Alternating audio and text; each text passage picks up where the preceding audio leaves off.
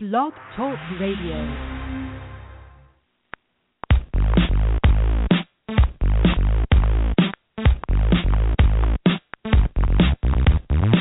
It's the GridironStuds show and the promo that's got the flow. Football knowledge from toe to toe with Amo, Calamino, and the other host you already know, Chad Wilson, brings you the show. Dial us up, give us a call. We're waiting here to talk some ball. 347-633-9365 is the number to call. So don't sit around, no time to stall. Giving you football from wall to wall. And now we give you our two hosts, Emil and Chad, with your breakfast toast.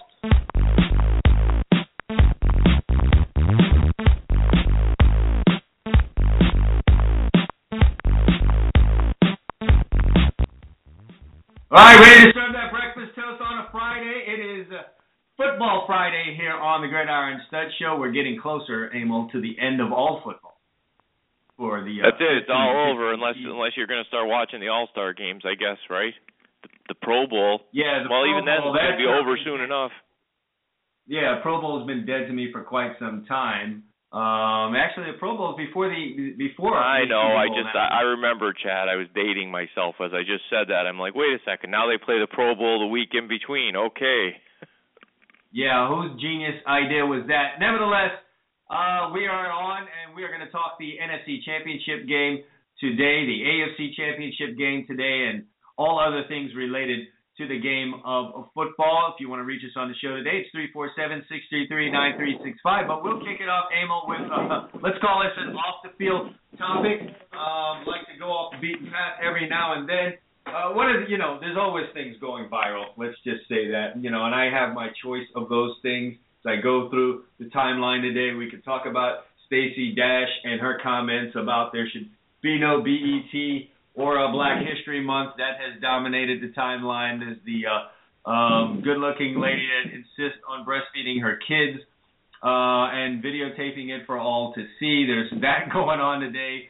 There are a number of things that are going on. But big story yesterday, especially locally down here, was the young lady that is a medical student at Jackson Memorial Hospital, a very popular hospital in Dade County, who, for one reason or another, decided to attack an Uber driver. And not only did she attack him, Emil, she got inside his car without permission and decided to clean his car out for him, throwing every living thing he had in the car outside of the car. And you had a chance to watch it. What are your thoughts on this lady? We'll just start there. Well, I mean, without sounding like the grumpy old man, it is pervasive in our society at this point. We have kids, I think, and kids learn from, usually, you always, as they say, there's once in a while you get a bad egg. You could have three good kids and one crazy one, but usually they learn from their parents. And that's really, the entitlement society we live in. I'm entitled to be as drunk as I want, to be, boisterous, to call you names, and you're still going to give me a ride home because I'm entitled to that. And, if anybody watches that video and comes away with any other opinion than that, I'd love them to call a show and explain to me how that's not what they see or some, fashion of what I'm saying. I mean, do you disagree? No, but what about her being drunk? Being drunk has been an excuse for a lot of things, anywhere from infidelity to I don't know, saying the wrong things maybe at a banquet. What do we say about that? Wait a second. The biggest drug in our society, and you and I have probably talked about this at some point in our friendship because we've been friends a long time, is alcohol. Okay, there's no doubt about it. I like my bourbon, but the thing of it is that I like it in moderation. It's a drug. I mean, if you're kidding yourself if you think it's not a drug. The only reason it's not called a drug is because we've accepted it socially in our society. Honestly, being drunk is no different than, in my opinion, being high. You can abuse both of them. So for some reason that seems to be, people try to excuse their behavior when they're drunk, as you pointed out. But you know what? You're responsible for how much you drink. No different than an athlete is responsible for what they put in their body. And if they put in something that's on a banned list, tough luck. Read the label, talk to the trainer. Same thing here. If you want to go out and have a drink or two and a good time and not be crazy, I'm all for that. You want to do what she was doing? That's ridiculous. And she's a medical student? I mean, seriously? Yeah, well, I don't think anyone would disagree with your, characterization of her attitude and, all that. I mean, no one's going to, if you look at the video, you definitely have your eyebrows raised because she just completely lost her mind, especially when she sat in a man's car without permission and told him to get the F back in the car, you piece of crap. And the word crap was not what was used. And, How about at the that names point, she I called think the him? ride was canceled. What was that? How about the names that she called him? Yeah, she was going to, endear him to a ride. But, hey, what do you say on that one? A little bit hilarious, but here's the fallout. The hospital at which she was working to become a doctor has put her on suspension, so to speak. No doubt it seems like that's going to end up in some kind of permanent removal, which is unfortunate for her because we all know how many years of studying and school you got to go to get to that point, and she's probably put a serious crimp in those plans. Do you think, Amo, that should be the penalty for it? Was this just one bad night, or should she have a serious career roadblock here? No, I don't. Well, listen, I'm not ever going. I don't know enough about her, obviously, from a video to know what her history is and what type of person she is. I do know that typically when you get drunk and you start saying stuff, a lot of times it reveals the type of person you are. It's almost like a truth serum. Like some people get drunk and they're silly and happy, then that's usually what they are. Some people get drunk and they kick their dog, which means, they've got a lot of hate in their heart to me. Some people get drunk like her and they become a total a-hole, for lack of a better word. So, am I going to say she shouldn't be a doctor because of it? I mean, she might be 24 years old. No, what I am going to say is she definitely needs some anger management counseling, no doubt, and probably some alcohol counseling, because if she's drinking that much to act like that, she probably needs some help now. And then if she doesn't agree, well, then maybe it is a roadblock. I mean, obviously, in the current state she's in, I don't want her touching me if she's a doctor someday. Yeah, and that's a part of this thing too. If that's what you've got going on, let's hope you don't have an alcohol problem, because God in heaven knows what could possibly happen to a patient if she were to show up somehow a little inebriated to work one day, which can possibly happen. If she's going to tear up the inside of an Uber, what would she do to some patient in the hospital? So I'm a little bit torn on that. It could be just this one-time thing that you had, this complete meltdown, though I would tend to doubt it. But that could be the case. And do you, after, 7 or 8 years of schooling, now have to find a different career because, you did this and it was fun? Well, I do think that would be overreaction if there's without context. We don't know. In other words, if she has a bunch of incidents on her record there, well, sure, that may be the final result here, but we don't know. Without context, it's hard to say, because in our society, we do also overreact a lot of times to a first incident. Everybody wants to jump on the moral, their moral horse and penalize people beyond the crime. If this, if she went off the reservation, so to speak, here, it's a one-time thing. I'd say, hey, first of all, you obviously have some anger issues because that came out of you. You probably have some alcohol issues. I think we overreact to footage, video, and things of that nature. I think if this were not filmed, and they got a detailed story of the hospital about what took place, I don't know that this would be the action that they would have taken. She would have probably been called in, a serious talk to would have been had. But since it's out there now, and the hospital feels like she was representing them to everyone out there, I think they feel obligated in some sort of way to take action because they will face a backlash. And to be honest with you, but you're also making the tree in the forest argument. I mean, just because years ago we didn't know the extent of the actions doesn't mean they I mean, in other words, she would have been, if we didn't have a phone on that, a camera phone on her, she was just as bad.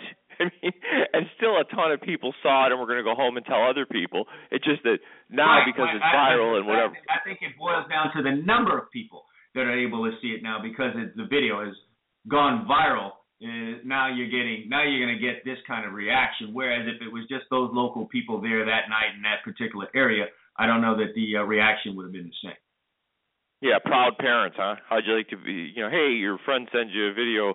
Oh, here's your daughter beating up an Uber driver. Yeah. So there you go.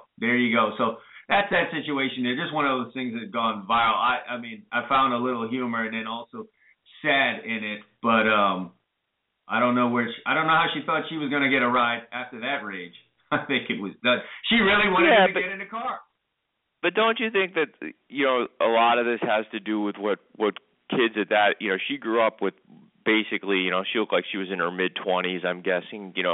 She grew up with reality TV, so a lot of this stuff has just been blown off. It's like on TV they do this stuff and the next day they laugh about it in the apartment or whatever the show happens to be, between the Kardashians and everything else. I don't know.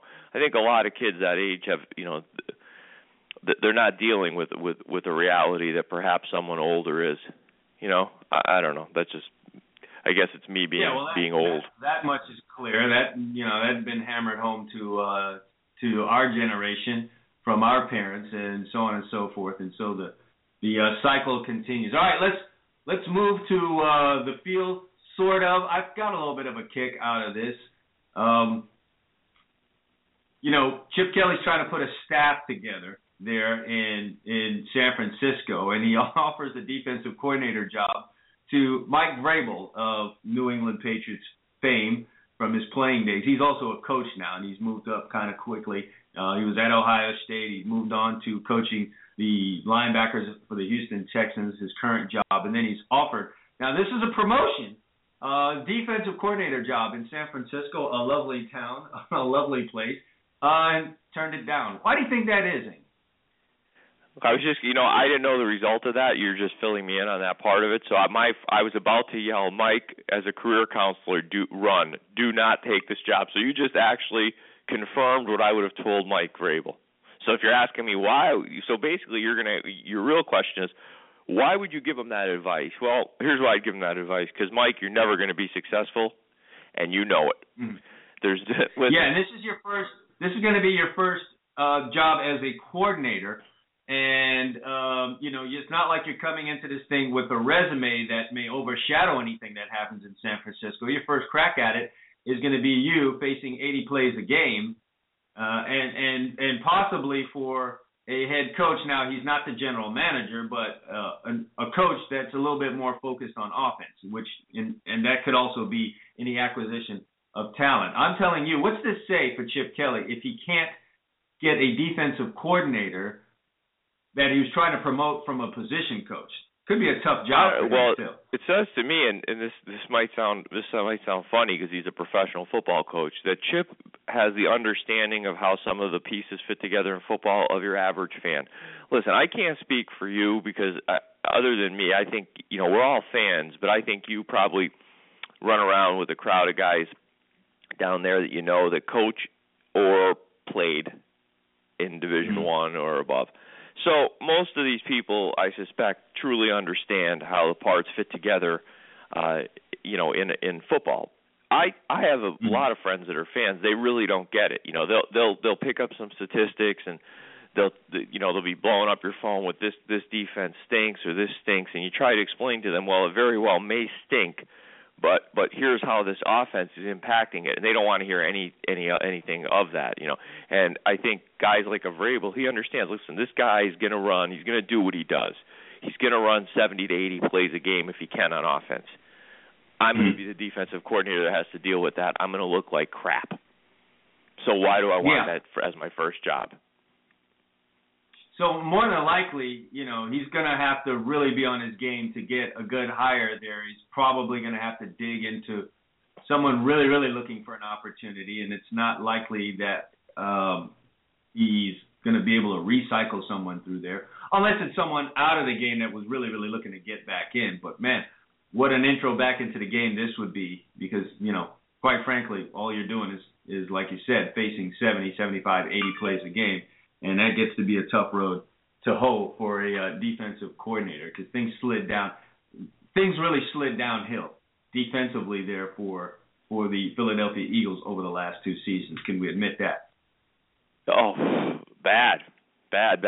So, I just think he's going to have to dig. He's probably going to be finding somebody. I hate to use that term about a person, but I'm saying that their career is on the scrap heap a little bit, and they're willing to take anything to prove that they can still do it. So that would be my guess at this point, because it doesn't seem like he's going to come up with a premium hire, because I think a lot of the guys in the game, they know what they're up against. And as you always say, one of the best things a coach can do is picking the right jobs. And the ones that are going to be great coaches are usually smart enough to see that very early on. Like, listen, I might get a short-term gain, some stature, a bump in salary, but long-term, this might set me back in my career. And I think a guy like Vrabel, who's always struck me as a pretty smart guy, he sees that really clear. Yeah, that, and he probably got some pretty decent advice from someone somewhere, and that, as that may goes. Well, listen, when he was hired at Michigan, we expected them to have some big battles on the field, and we're talking about Ohio State and Michigan. We didn't exactly get that this year, but I'll tell you what, Emil, on the recruiting trail, we're getting some serious battles with Michigan and Ohio State. We've got Coach Jim Harbaugh doing sleepovers and climbing trees to get recruits, and Urban Meyer is down here in South Florida grabbing up some of the top guys. I'm, Emil, really looking forward to both the battles on and off the field between these two titans in the Big Ten. At some point you wonder if the Big Ten, and I guess I'm not sure you do this, but I think it was, as you and I talked about, I think it's the way they set their divisions up is really terrible. I mean, if you just base it on the history of the programs, they've really loaded up the one division, and the other division not so much. Yeah, I guess they tried to do something geographical, didn't quite work out. Yeah, sometimes you have to think things through. I know a lot of these guys have pride. Hey, we can compete with them. But listen, if you sat down and said, who are the strongest programs historically in that conference, you'd say, well, Michigan, Ohio State. Michigan State's always, going back to the 50s and 60s, had, great programs. Bubba Smith played there. And then Penn State, who's down right now, they were a power. So all four of those are in one division. I mean, basically on the other side, you got Nebraska, and kind of Wisconsin's new to this party. Nebraska's been down, Wisconsin's been up, but basically they have that division so lopsided. And as you said, I'm looking forward to seeing these two guys battle, but I would love to see it in separate divisions so many years that, that championship game would come down to them. Now, the argument's going to be, will they play every year the last game of the year? And you and I have talked about that. If they move them in divisions, it would be interesting. I think they'd actually have to, kind of finagle that Michigan-Ohio State game to maybe the beginning of November or something, because they would think, hey, these guys are going to play every once in a while for a championship, and back-to-back weeks really isn't fair. You want to see that game twice every year? In the current setup of college football, it wouldn't bother me if they earned that right to play twice a year. I mean, I saw USC Stanford twice this year. It didn't kill me. Yeah, I wouldn't want to see the Ohio State Michigan game twice in a season, just because I know there is a decided advantage if the two teams happen to be anywhere near to being equal. There's a decided advantage for the team that lost the first matchup, and I'd hate to say, hey, Michigan advanced because Ohio State had the better team, but Michigan had all of the advantages in the second game, which was the championship game. I wouldn't want to see something like that. We can call it the Chad Wilson strategy. How about moving Michigan State over to the other side? I'd be cool with that too. I mean, listen, that would be good too. But remember, Michigan State and Michigan are going to want to play every year, and there's nothing to say they wouldn't rematch. You know what I'm saying? You're kind of, once you go to divisions, you're kind of between the proverbial, rock and a hard place. Michigan and Ohio State are going to want to be guaranteed of playing each other every year, okay? So that you can't get rid of the regular season matchup. And it's the same deal, Michigan State. The Pac-12 has the same issue. When they set that up, the California schools said, listen, we're not giving up that. So if you notice, you don't pay enough attention perhaps, but the rotation in the Pac-12 is such that USC and UCLA play Stanford and Cal every year regardless. And then they rotate the other games. So this year is a year where USC and Stanford play twice. That's I think the oldest rivalry in the conference, believe it or not, as far as the number of times the teams have met. people in the East don't realize that. They don't pay as much attention, but it didn't kill anybody if they played twice. It's going to happen from time to time. It's not like Michigan and Ohio State. No matter what we think of Harbaugh and Meyer, they're not going to win their division every year. It's just not going to happen. Mm-hmm. So this is true. I mean, it wouldn't kill me. So in other words, just as simple as trading either Michigan or Ohio State out for another team, or do you think there's more that would need to be done? Well, without giving it a lot of thought, I think that would be a good start. I mean, you and I have talked about, look at the divisions, the way it's, you kind of get the way it's set up now with the coaching. The one team wins that one division. It's like a battle royal between right now Michigan, Michigan State, and Ohio State. And then the other side, you kind of get Iowa goes, they lose the Big Ten title game. We all think, well, yeah, but it was close, blah, blah, blah. They get totally annihilated in the Rose Bowl. I mean, let's face it. We went through Iowa's schedule. I give them credit for winning every game. They won every game early in the season because of what you said. They played football the right way, but they weren't. I mean, come on. You saw their schedule. They weren't a 12-0 team. Had they had to play on the other side of that division, they probably have 3 or 4 losses. So I mean, the way it's set up now, it's so lopsided. You're having those 3 teams, plus if Penn State gets good again, you're having them kill each other. And the other side, you could potentially have a year where Wisconsin has a strong team. They're playing nobody. Yeah, you're always going to have a really good record coming out of that West. Whoever the team happens to be that if you're year. Good, you're right. They do. They've got a little bit of a problem there.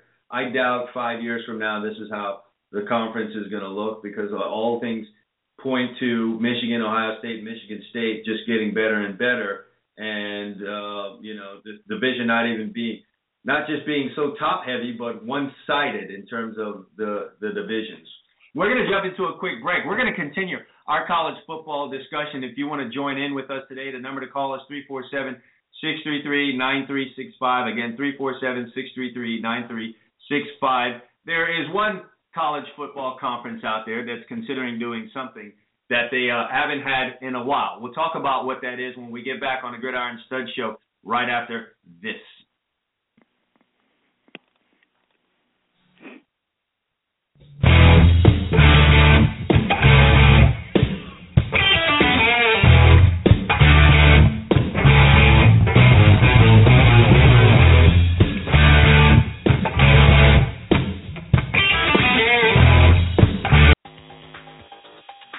Sure, summer's gone, winter's here, but that doesn't mean everyone's putting their T-shirts away. Whether it's the company recreational basketball team, the youth soccer league for the kids, or the Halloween party your buddy throws every year, T-shirts are as much a part of the American culture as Tom Brady deflating footballs. Screen-printed T-shirts are costly when done for small groups. They're limited in color unless you want to pay even higher prices. More colors, more costly. The answer? Do it yourself at home with your inkjet printer and a hand iron. Whether it's your 7-on-7 team, your child's birthday party, or the family reunion, you can do it yourself and they'll look great. That's right, with heat transfer paper sold at tshirtsupplies.com, you can design your own logos, you can do the wording whatever you want, print it on your own inkjet paper sold by tshirtsupplies.com, and iron it on with your own hand iron. The design or pictures you put onto your T-shirts are limited only by your own imagination and creativity. If you dream it up and design it, the paper sold at tshirtsupplies.com can get it onto your T-shirt. By the way, don't worry if you haven't done it before. As T-Shirt Supplies has first-rate customer service, they'll help you get the right paper for your project and steer you in the right direction. Visit them at tshirtsupplies.com. That's T-shirt, no hyphen, supplies plural, all one word, .com. Or call them at 1-877-857-2737. It's 1-857-85-PAPER. tshirtsupplies.com. Go there now.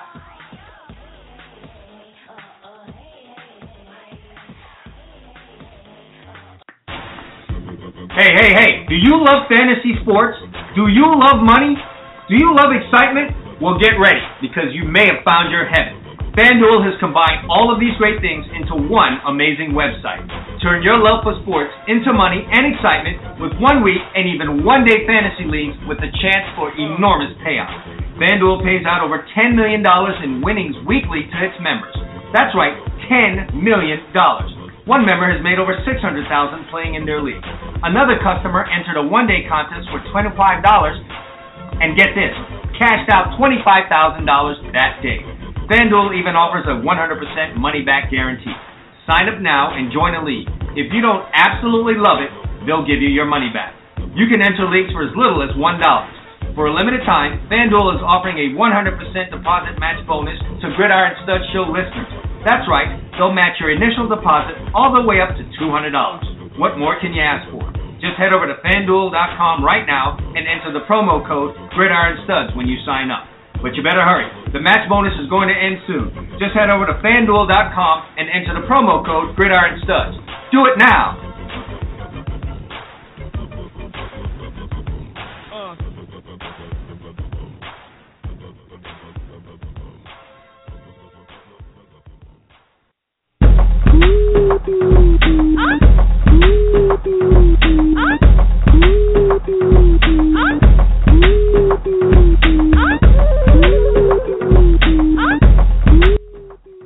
We're back on a Football Friday on the Gridiron Studs Show. Chad Wilson, Amo Calamino here with you. Staying on our discussion of college football, you know, we just finished talking about the Big Ten and how their conference is all aligned and, you know, misaligned and all these other things because you've got Michigan State, Michigan, and Ohio State all lumped in one side of the conference.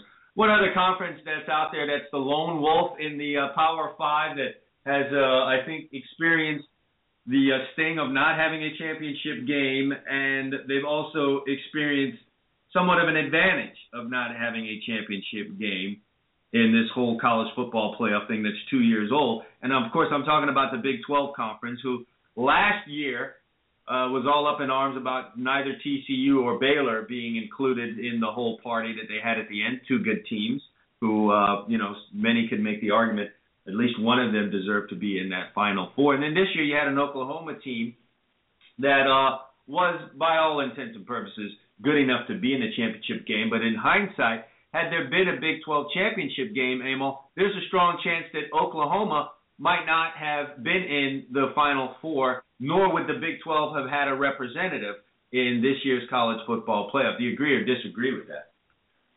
Oh, I disagree. I mean, I agree, I should say, that they probably wouldn't have made it, or at least there would have been a strong possibility that they didn't. You know what I've said all along. I think that we're 10 times better off than we were a long time ago with this playoff. I think the final tweak is to get the 8 teams in the the Power 5 conference champions in automatically and put them all on the same platform of playing a championship game. I don't think you can do it one way or another. I mean, if you're going to let conferences dictate, you know, you don't have a true playing field. I mean, it's not fair that, you know, the SEC, the Pac-12, the Big Ten, the ACC, they go beat the hell out of each other another week, and the Big 12 champion sits around and, you know, twiddles their thumbs, you know, the years that they're in, like this year, even though it didn't work out for Oklahoma. I just don't think that's right. I think you should get everybody on the same platform, get all 5 of the Power 5 in. And then if at that point you will not hear me bitch very much about the actual format, maybe just the fact that they're playing the games on New Year's Eve. That's about it. But I will leave the format alone. Yeah, you know, the Big 12 is still pondering the idea. They're at least giving it some thought, which I think they probably did ever since Baylor and TCU got snubbed in the inaugural college football playoff. But some of the things that they are saying is that, you know, a conference should have the right to choose how they determine a champion. And in my opinion, sure, I agree with that. Just you don't have the right to cry if the way that you choose doesn't lead to you being a part of the 14 playoff at the end. Well, and I would just penalize it. In other words, listen, you're going to have a hard time, and, you know, of course, I'll get charged with being a homer. You're going to have a hard time convincing me that the Pac-12 champion is almost like the SEC champion. They should be in automatically.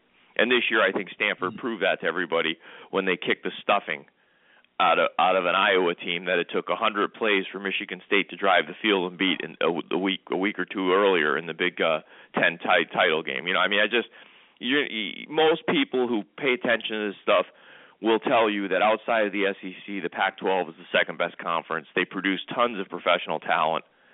So for me, it's real simple. The Big 12 does is they don't get on board, I would just leave them out every year if I was on that committee. You'd be like, okay, enjoy your little conference thing.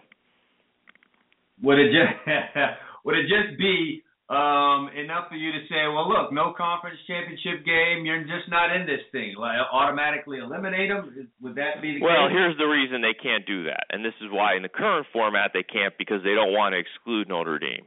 That's why I go back to saying, first of all, I think you need to have the 8-5 I talked about, the 8 teams with 5 automatics, because of just that there's 5 major conferences. But more importantly, at that point, you wouldn't care if the Big 12 wants to determine their champion without a conference title game. Fine, you're in automatically. You won the conference. We acknowledge you're one of the 5 best conferences in college football. And that would give you the opportunity then to let Notre Dame in as an at-large and all that good stuff. But in the current format, I don't know how they can allow it to happen, because you're only taking 4 of the 5, and one of them is not playing on a level playing field. I just don't think it's right. I mean, first of all, but look, go next year when you get a chance, if you're on the next break, go look at like a team like Baylor, who's going to have a very good team next year again. Go look at their out-of-conference schedule. They've got 3 or 4 automatic wins scheduled, and then they go play in the conference. So basically what you're saying is if Baylor beats 2 teams next year, let's say Oklahoma and TCU are good, they're going to be 12-0 or 11-1. I mean, it's not, to me, it's just not right when you have you got a team like Alabama say, pardon? Again, I think the both of us will agree then that, Big 12, let's get your act together. Let's get a conference championship game if for no other reason, simply because the other 4 conferences have it like that. So if they're doing it, you need to do it too. So let's say they agree they need to have this, or that the NCAA forces them to have that. Who are we putting in that Big 12? Because you need 12 teams. Let's not even get into why the Big 12 doesn't have 12 teams. One of them is obvious to me. Houston. Houston has been, it's a huge television market, okay? Huge television markets. It's one of the reasons Texas A&M was sucked up by the SEC, because they creep into that Houston market. So you get a huge television market with an up-and-coming program. They were an old member of the Southwest Conference, and if you really take a look at the Big 12, they have quite a few members of that old Southwest Conference, from TCU to Baylor to Texas Tech to Texas. So Houston is a no-brainer. And then I'd have to search and look around, and because obviously at the state of SMU football, I don't want SMU in the Big 12, and I don't think the Big 12 wants SMU in the Big 12. So, what do you say then to a BYU being in there? I'd probably be okay with that. The conference is pretty far. Texas Tech is in what? It's out in Lubbock, which is in the western part of Texas. You're almost into New Mexico, if I'm not mistaken. Let's throw away geography in this whole thing, because no one has, they long ago since stopped caring about where a team's located as it relates to being in a conference. We think we can pretty much I'm not saying as a fan. I'm saying more from a travel perspective. I know a lot of these conferences don't care, but to some extent, you try to consider that. And I think BYU would be a fine fit. I mean, they're not that far away. It's in Colorado. The University of Colorado used to be a member of the whatever it was at the time, the Big 8, and maybe even the Big 12 before moving out west. I mean, I don't see why you couldn't take BYU and put them in there, BYU and Houston, and make that league a nice. I mean, that'd be a nice league if you had those 2 teams. It'd be a nice league, but I think the bigger question and the stronger question here is, because we just talked about it with the Big 10, how do you split this conference up? Who are you putting on one side? Who are you putting on the other? Where do you start? Well, here's what I do. Let's do it this way. Let me just scan my computer. Okay, here's what I would do. Simple. I would have a north and a south. Okay, I draw a line on the map. North, Oklahoma. I think that's where your first problem starts. Okay, let me finish. Oklahoma State, West Virginia, Kansas State, Iowa State, Kansas. Okay, you with me? Let me write Oklahoma. I'm one of them visual guys, so let's do this again. Oklahoma State, yep. West Virginia. Okay. Kansas State. State. Iowa and Kansas. And frankly, if it wasn't for basketball, I'd ask Kansas to leave, but basketball is very good, so we'll let them stay in the conference because I'm a real.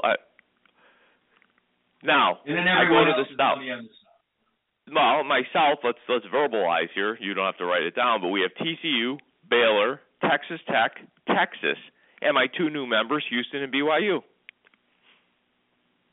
Okay. I think that'd be a big windfall for Houston if they were able to slide themselves in the Big 12. And how good would that start? Listen, I've basically, aside from BYU, put together the remnants of the old Southwest Conference, okay? The old Southwest Conference, the three teams that are missing from that, right, that what I just put together there for you, are Texas A&M, who's in the SEC, Arkansas, who's in the SEC, and SMU, who says they're still playing football, but nothing on the field leads me to believe that, okay? Oh, man, you can blame that on the Pony Express. They've just never been the same since. Yeah, I mean, they've only had 30 years to fix it. But, yeah, I mean, come on, the Pony Express. Hey, man, 30 years. When it's a death penalty. You're not even supposed to be playing anywhere. It's called a death penalty for a reason. So, you know. Oh, yeah, they took out SMU like the government took out Ted Bundy, no doubt about it.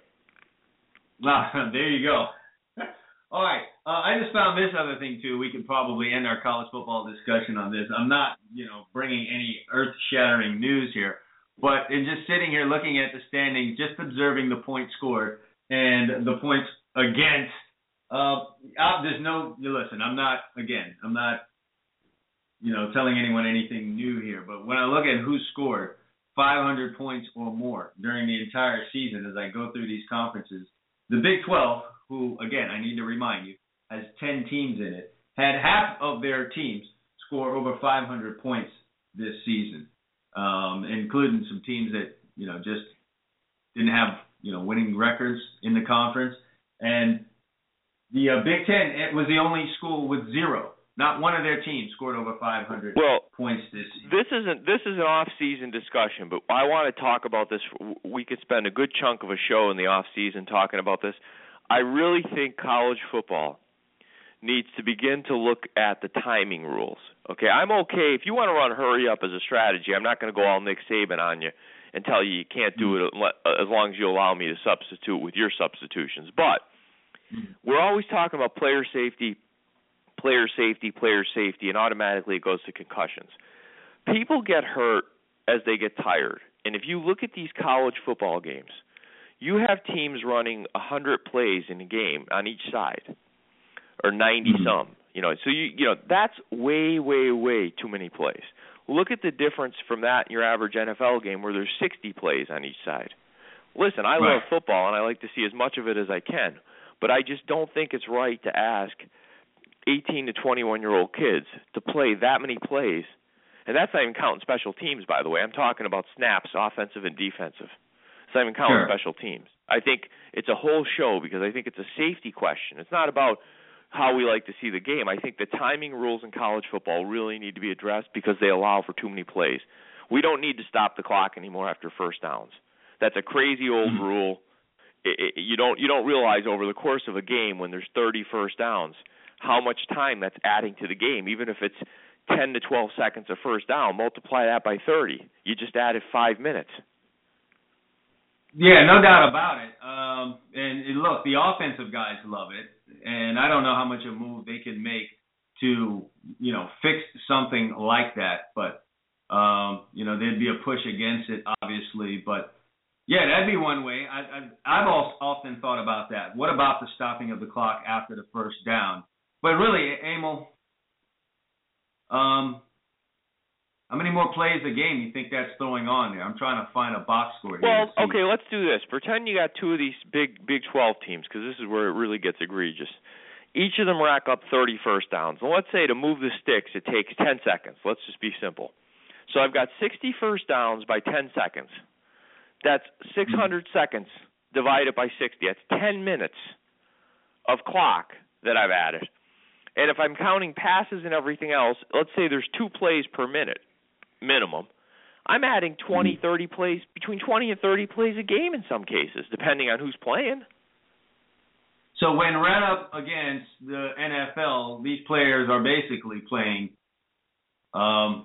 an NFL season if you make it all the way to the Super Bowl. I guess that's basically what you're saying. I don't buy any of this. I'm a cynical person by nature when the powers tell me something, okay? I've said this.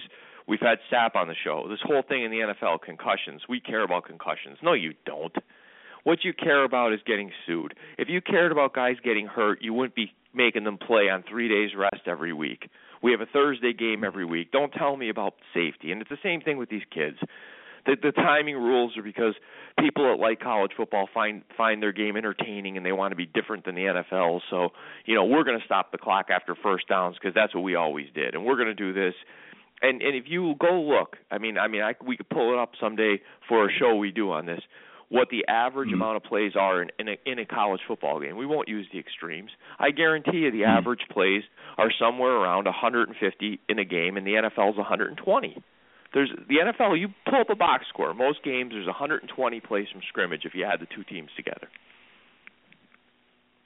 In the NFL, sure. Yes, you're somewhere around these kids are playing 30 more plays a game on average. I guarantee you if you go look it up. And it's ridiculous to me. I'm looking at a game, fairly high-scoring game in the Big 12.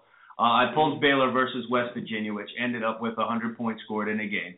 Go ahead and get your laughs in on that. It was 62-38 final in favor of Baylor. And I'm looking on one side here. Baylor ran 84 plays in the game. And, again, this is not including special teams because, you get a lot of backups on that. And then on the other side, you had 83 plays ran by West Virginia. Certainly above the average. But I pulled a high-scoring game here. I don't know where you would go to in the NFL per se to go grab a game that was on the high end, but this is why this needs a whole show, because then we're into a whole other discussion. The overtime rules in college. We're going to play until someone wins. You could have 6 overtimes, my friend. How many extra plays is that? No doubt about that. And that's why I think I get upset. And everyone knows I've been on a big crusade against the whole targeting rule where you're kicking a player out of the game because, again, just please stop telling me you care all that much about the concussions. What you care about is the litigation that might come as a result of a concussion or the lawsuits that come later. So you want to be able to just say that you are doing something, and that is it. And it's costing players. I can't wait till guys really start going low on those plays where someone's coming across. Listen, this kind of segues. We're going to go into our next, NFL segment. But all week we heard people crying. Now all of a sudden, because their darling Aaron Rodgers never got to touch the ball in overtime, because Arizona scored a touchdown. Help me with this. I found that an irritating conversation. I found that very irritating. Very, very irritating. But what's so hard about this in general as a concept for overtime at both the major levels? We flip a coin, or we go rock, paper, scissors, because apparently flipping a coin is becoming difficult, okay? We kick off. Somebody gets the ball. They go down, they score a touchdown. They kick off. The other team scores a touchdown. Now they have a choice. They can go for 2 and end the game or kick an extra point. They choose to kick the extra point. Now it's sudden death. Each team touched the ball. You decided you didn't want to go for 2. If they kick a field goal, the game's over. In other words, what's so hard about saying that each team is going to touch the ball on offense once? So the first team gets the ball. They punt. The next team gets the ball. They kick a field goal. Just like now. The game's over. It's over. I mean, what's so hard about saying if the first team scores a touchdown, the other team at least gets the ball at all levels, and we just play regular football? We kick off, and if they play 15 minutes, it's a tie. I think that'd be an exciting way to handle the overtime. Because if that first team goes out and scores, you know what it is. You're going for it on 4th downs. You're throwing a Hail Mary. You're trying to get And here's what else it does for you. Chad, think about this. Think about this as a coach. You're a coach now, okay? In that Arizona game, they score, they kick the extras, 27-20. You're the Green Bay coach. You get the ball back. Rodgers goes right down the field, 27-26. Now you're left with the decision. This is exciting. Do I try to end it here, or do I kick the extra, kick off, and pray to God that my defense doesn't give up a field goal and send me home? In other words, to me, it would be a dimension. But again, let me bring out the cynic. The NFL overtime rules have nothing to do with any of the things we're discussing. What they have to do with is this. The NFL fits in a beautiful 3-hour package. 1 o'clock, next game starts at 4:15. All they care about in the regular season is the games ending in the window so it doesn't screw up TV, and that's what the current overtime rules do. And when they get to the playoffs, unfortunately, they can't completely change them, so they're left with a very flawed system of we flipped a coin, somebody scored a touchdown, the game's over. Yeah, like you said, this sounds like something we're going to have. This is going to be one of those great off-season discussions that we have. We've at least teased it here, and it's something that we could pick up later. What we do need to pick up on are these NFL playoffs. Who's coming to an end here? Who's moving on? Brady and Manning, they're at it again. Who's going to break that 2-2 playoff tie? And which one of these super quarterbacks from the NFC are going to be the representative for their conference in the Super Bowl? We'll talk about that and more when we return on the GridironStuds show right after this.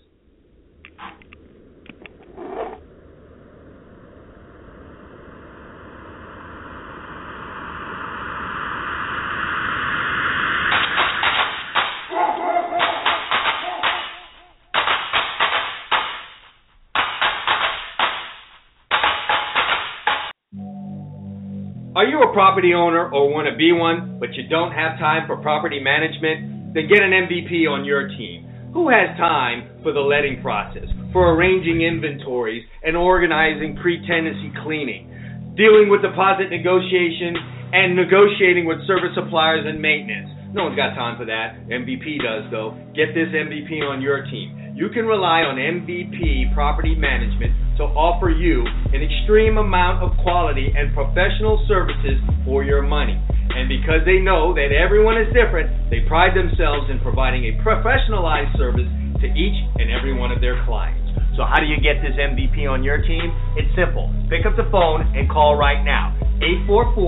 844-696-8722. That's 844-MY-MVP-CC.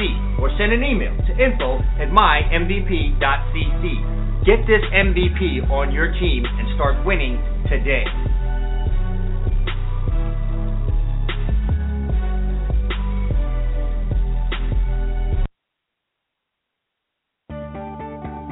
OMG. Look at all of this paperwork. Are you a business owner and you're buried under a mountain of paperwork? You need an MVP on your team. And that MVP is MVP Business Concierge Services. They know that sometimes paperwork can get in between you and your customers. Why not spend the time doing what it is you do best? Getting new customers, handling the ones that you have now, and while you're doing that, you can have an MVP working for you. We know that tax season is the busiest time of the year for business owners. No more missing deadlines and getting IRS penalties for late filing. MVP Business Concierge Services will do all the hard work for you. They will streamline your payroll, streamline your finances, and have you on track. With trustworthy advisors that are very reliable, they will take the hard work away from you and get you back into what it is you're doing best. How do you get this MVP on your team? You call right now, 844-696-8722. 844-MY-MVP-CC, or send an email to info@mymvp.cc and get an MVP on your team today.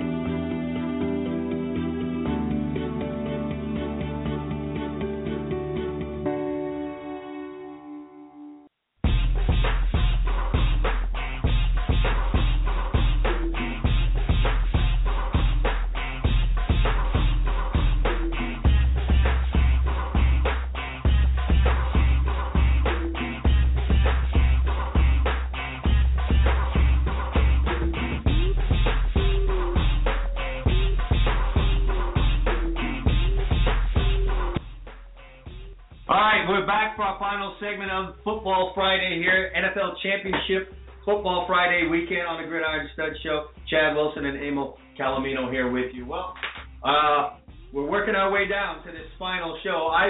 To me, this is the biggest weekend of the NFL year to me. This is, we've found Super Bowls to be anticlimactic, and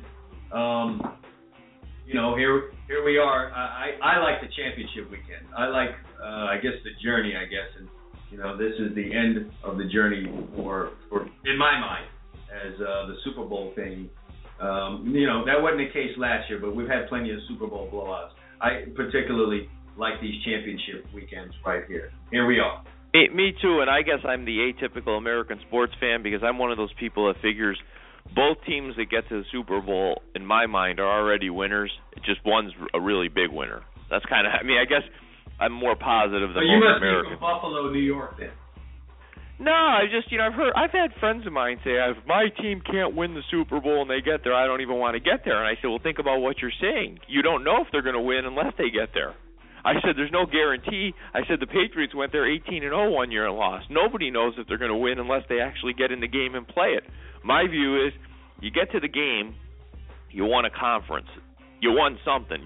You're a winner. Now, in our culture, for some reason, silver medals mean you're a loser. I don't know how being second out of a lot of people or a lot of teams makes you a loser, but I view it as this is where you win a championship this week in your conference, and then you go play for the big prize, and obviously you want to win the whole thing, but that's why I love this weekend. I think you got two championships being handed out. All right, well, let's dive into these things. Let's break them down and come up with some picks for these games. Before we get into the picks, update us where we are record-wise in the NFL. We have to do it. We are, let's see here, 22 wins for me. I have 22 wins, 32 losses, and 3 pushes on the season. Somehow we picked 3 games that tied. And you have 22 wins, 31 losses, and 3 pushes. You're a half game ahead of me. We each won in college. We were both 29 and 24, had the identical record on the season.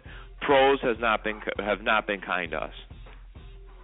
How is it that, and we don't always, we have very few games in which we pick the same team or we pick the same game, and here we are a half game away from being equal in both NFL and college football. Funny how that happened this season. This is by far the worst NFL season we've ever had. Ever. Usually what happens is one of us, if one of us is bad, the other is good in one of these. You know what I'm saying? Like if one of us has a bad college season, someone will be really good. And same thing if one of us, like last year, if you recall, I dominated the NFL. Well, you were really good at college. Yeah, but nothing we do this weekend is going to take the stink off of the full year of NFL picking that we've had. Obviously, some adjustments will need to be made. But let's talk about New England and Denver. It's a rematch.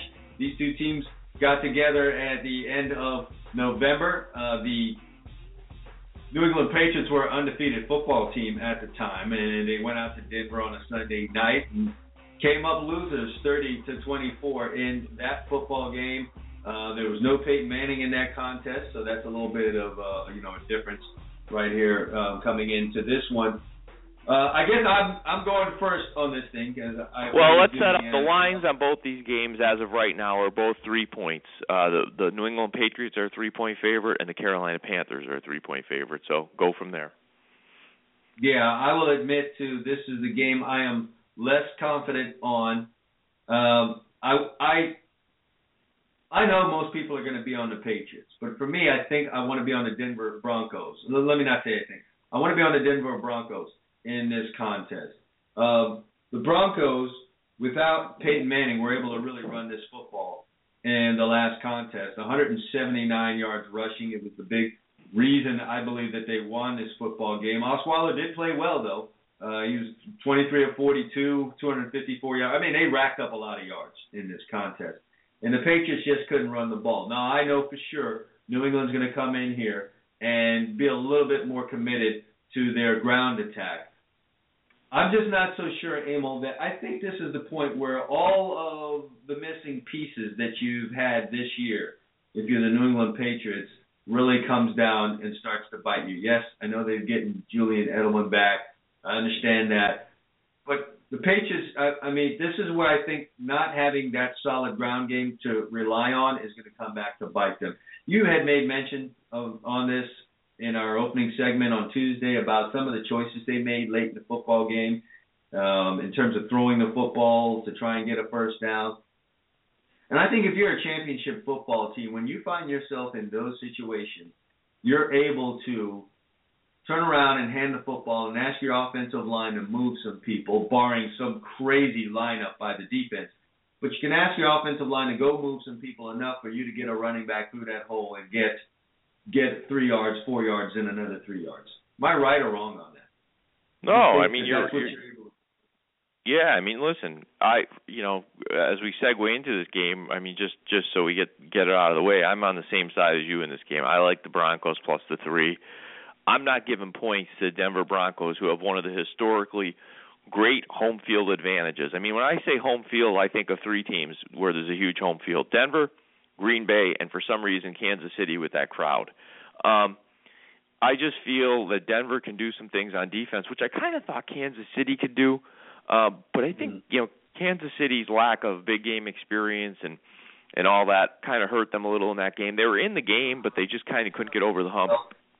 I think at home here, Denver can do some things defensively to screw up New England. They've got the type of players both on the edge to get after Brady and in the secondary to kind of make a lot of that short stuff that New England likes to do, where they're hitting guys on the run and they're turning 5-yard catches into 12. I think they can take some of that stuff away, make it difficult, and as you say, I'm not sure New England really can. They told me what I needed to know in that game when they're throwing the ball to run the clock out. They're basically admitting we can't run the ball. So, yeah, clearly. I think that's what the case was. We cannot impose our will on the defense in a time when we need that to happen, and it's been a concern of mine all season long. You know, I was saying that even when the Patriots were an undefeated football team and rolling through people. I said at some point the fact that you don't have a lot of confidence in a running game, it's going to come up to bite you. And I think this would be the place where that would happen. And I just think Chad, you know what's funny last week? I don't know if you made mention of this, but in that game, Peyton kind of, everybody was, saying, oh, they scored 12 points the first 55 minutes of the game. He looked pedestrian. But you know what? There was 9 dropped balls. I'm not saying, where a guy got his fingernail on the ball. I'm talking about balls that were catchable by any NFL receiver who doesn't, worth his salt. 9 of them in that game. Mm-hmm. Think about how many drive-killing drops happen. I just can't see Denver, after dropping 9 balls last week, doing it again this week. I mean, that was a key in that game. If you were dial your memory back. No, you would hope not. I mean, if they dropped 9.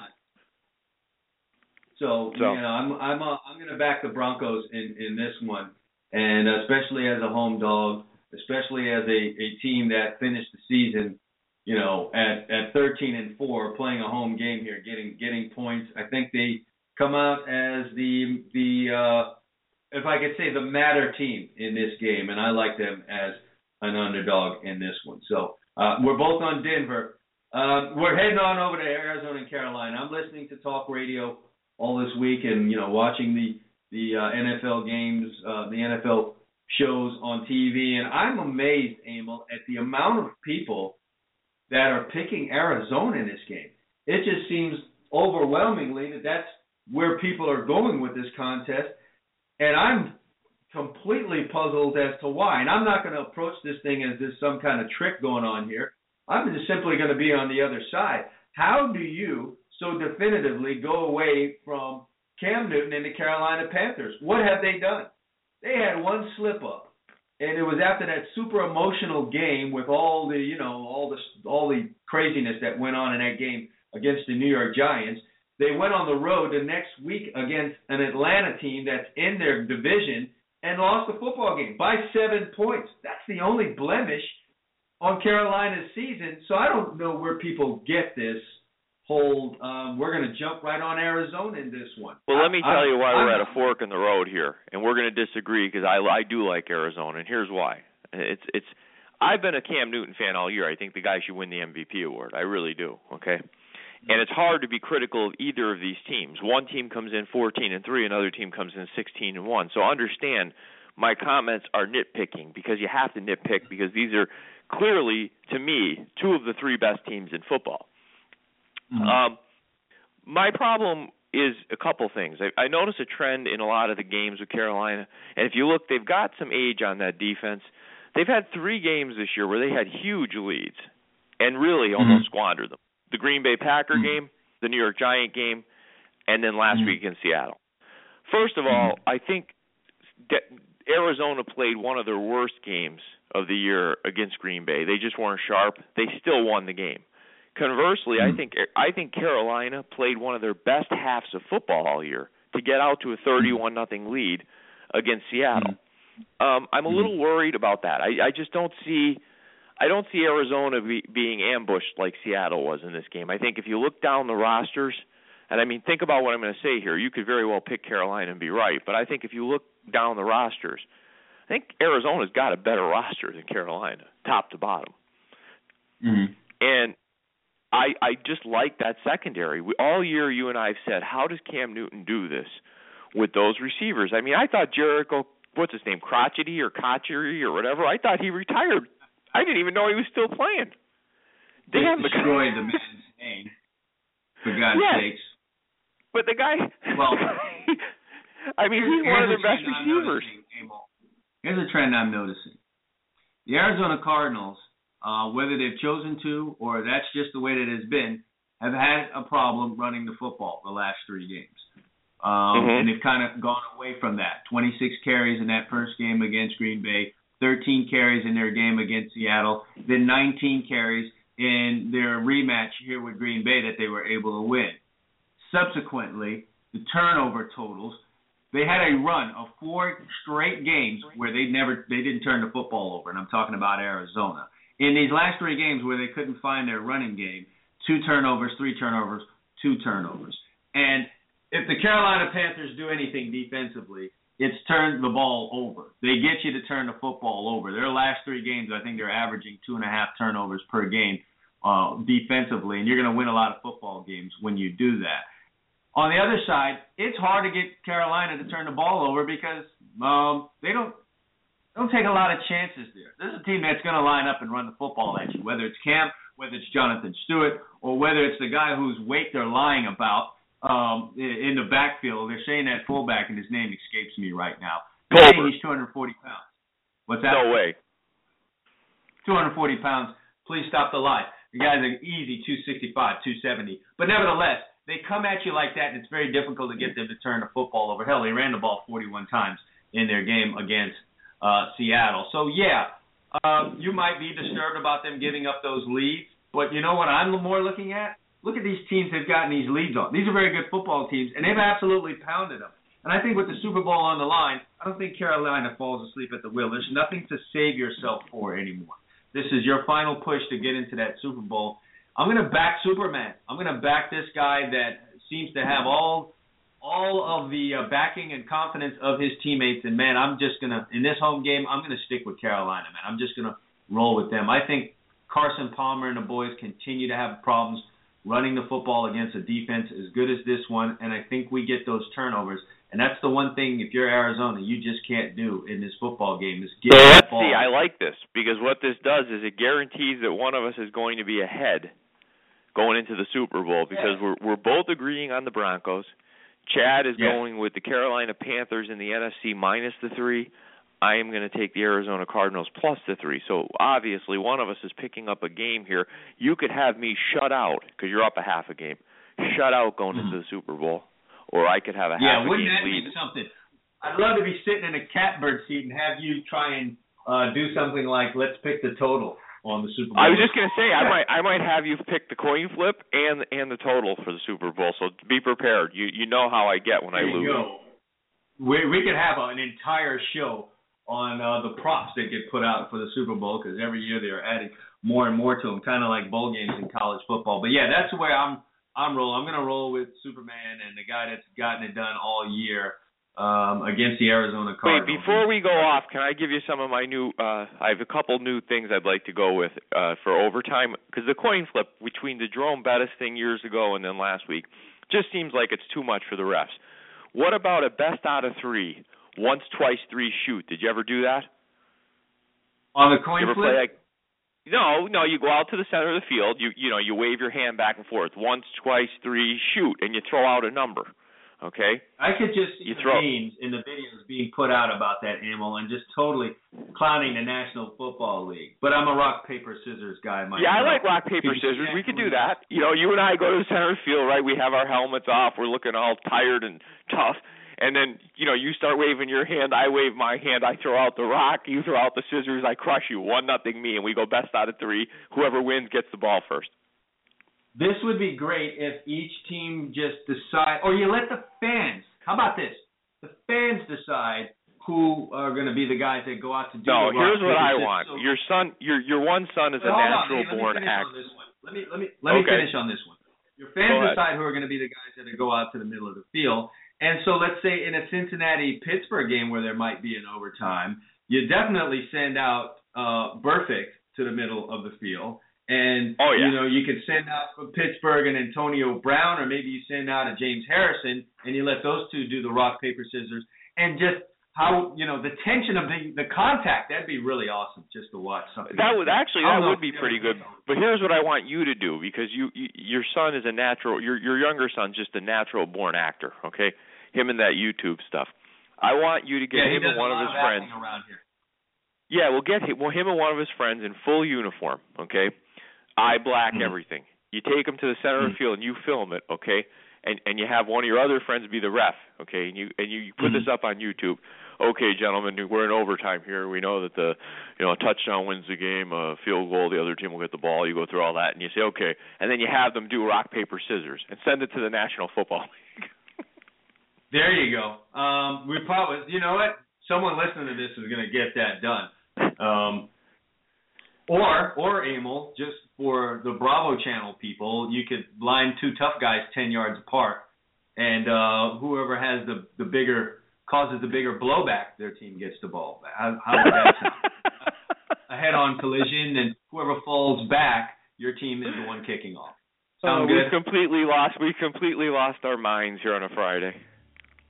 Yeah, we need to just come up with a top 10 list of ways to decide overtime in the NFL. It just doesn't involve playing. Let's just go really off the grid with it. I think we should try that. So that's your homework for you for the weekend. But for the rest of you guys, we'd like to thank you for listening to our Football Friday edition of the Gridiron Studs Show. We hope we have both entertained and informed you here. And if you love the Gridiron Studs Show, we ask that you don't keep it to yourself. Tell a friend, because the more the merrier. We want to, again, thank you for joining us on the show today. For Emil Calamino, I'm Chad Wilson. Enjoy your weekend. Enjoy the games on Sunday. We're back Monday to talk about it all. I'll never look into your eyes again.